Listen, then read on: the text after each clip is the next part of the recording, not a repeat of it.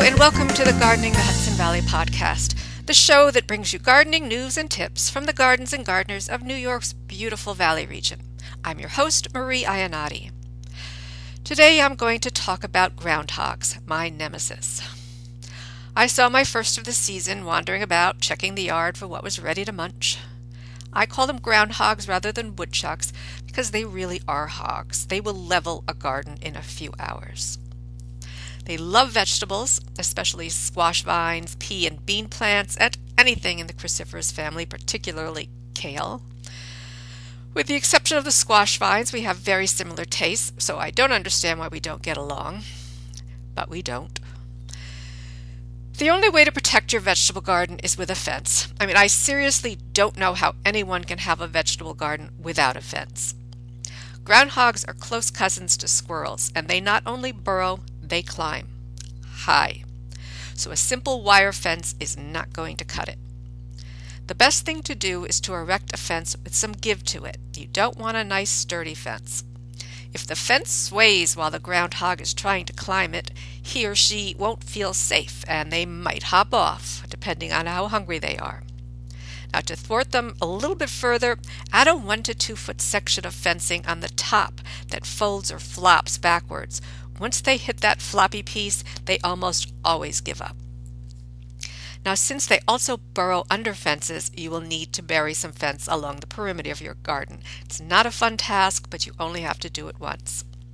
Get some 2 foot wide hardware cloth with 1-inch openings and fold it into an L shape. Then bury it so that the top portion of the L is at least 10 inches deep all along the perimeter of your vegetable garden fence. And the bottom of the L is angled outward, away from the garden, still underground. Now that the vegetable garden is as secure as a fence can make it, it's time to turn to the rest of the yard. Because besides leafy greens, groundhogs love astilbe, salvia, lilies, impatiens, petunias, just about whatever is on the menu that day. You will never be totally safe from a groundhog's appetite, but take some comfort in knowing that they tend to stake out the entire neighborhood rather than hanging out in one yard.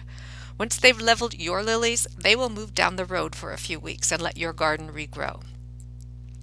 There are several deterrents on the market that say they deter groundhogs, but I've never tried one that works reliably. 2 things that have helped me are blood meal and used kitty litter. The blood meal has been pretty darn successful in keeping not just groundhogs but also rabbits off certain plants. These vegetarians are put off by the smell of dried blood. In my yard, they are content to eat the clover in the lawn and forgo the bloody flowers.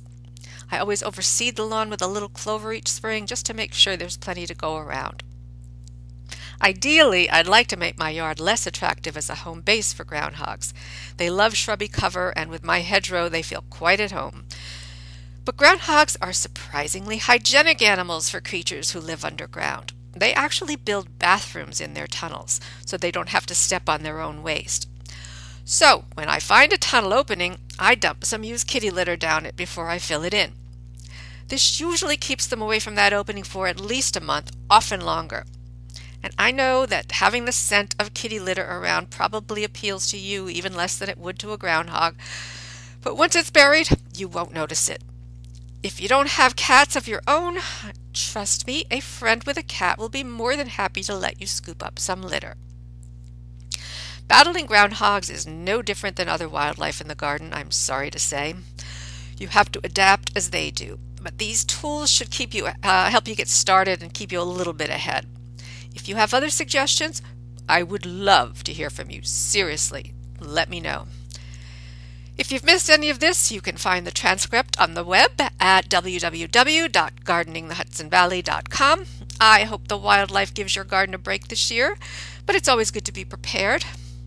And once again, thank you so much for listening, and I hope you'll join me again next week for gardening tips from the most beautiful place on earth.